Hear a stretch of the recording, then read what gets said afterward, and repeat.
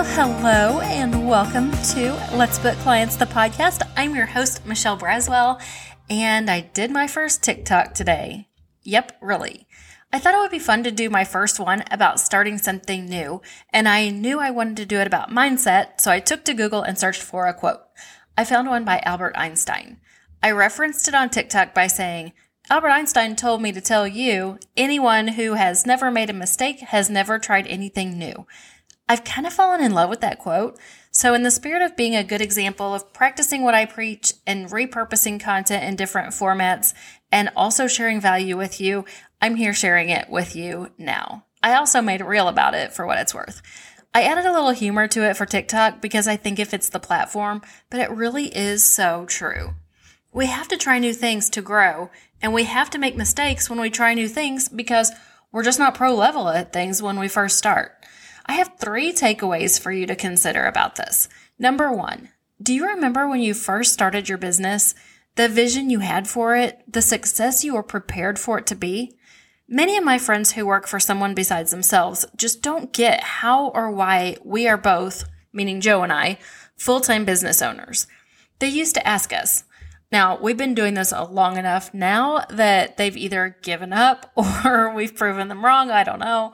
But they used to ask, don't you worry about the uncertainty of owning a business?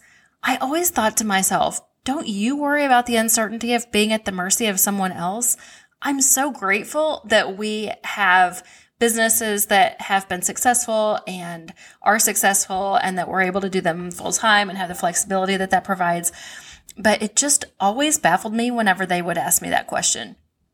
We all have a vision for our business to be successful when we start it. And with focus, determination, hard work, and even some help, and definitely some mistakes, it is. Without trying new things in it, though, we can't grow, and we won't make mistakes without growing and trying new things. So it's just a whole thing.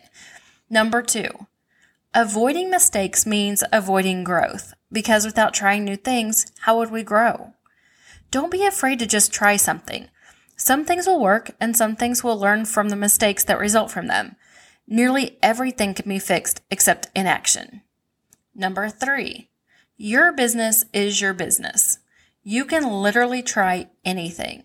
You can try a new social media platform like I'm doing. You can change your pricing. You can change your systems. You can change what you offer. Hey, you can even change who you offer it to. Like one of the members of our mastermind told me that they're doing that today. Their main focus was the wedding industry, and they are getting so much demand from corporate events and corporate retreats and corporate gifting that they're shifting their whole audience, and it's working for them.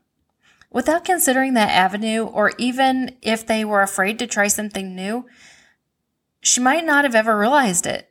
And I think it's something that's going to be really successful for her. Now here's your hot tip action item to wrap this up with a bow. Try something new. Make the mistakes. Be unstoppable. I'm right here with you along the way. Thank you as always for being here where we learn, grow, and connect. Now let's go book clients.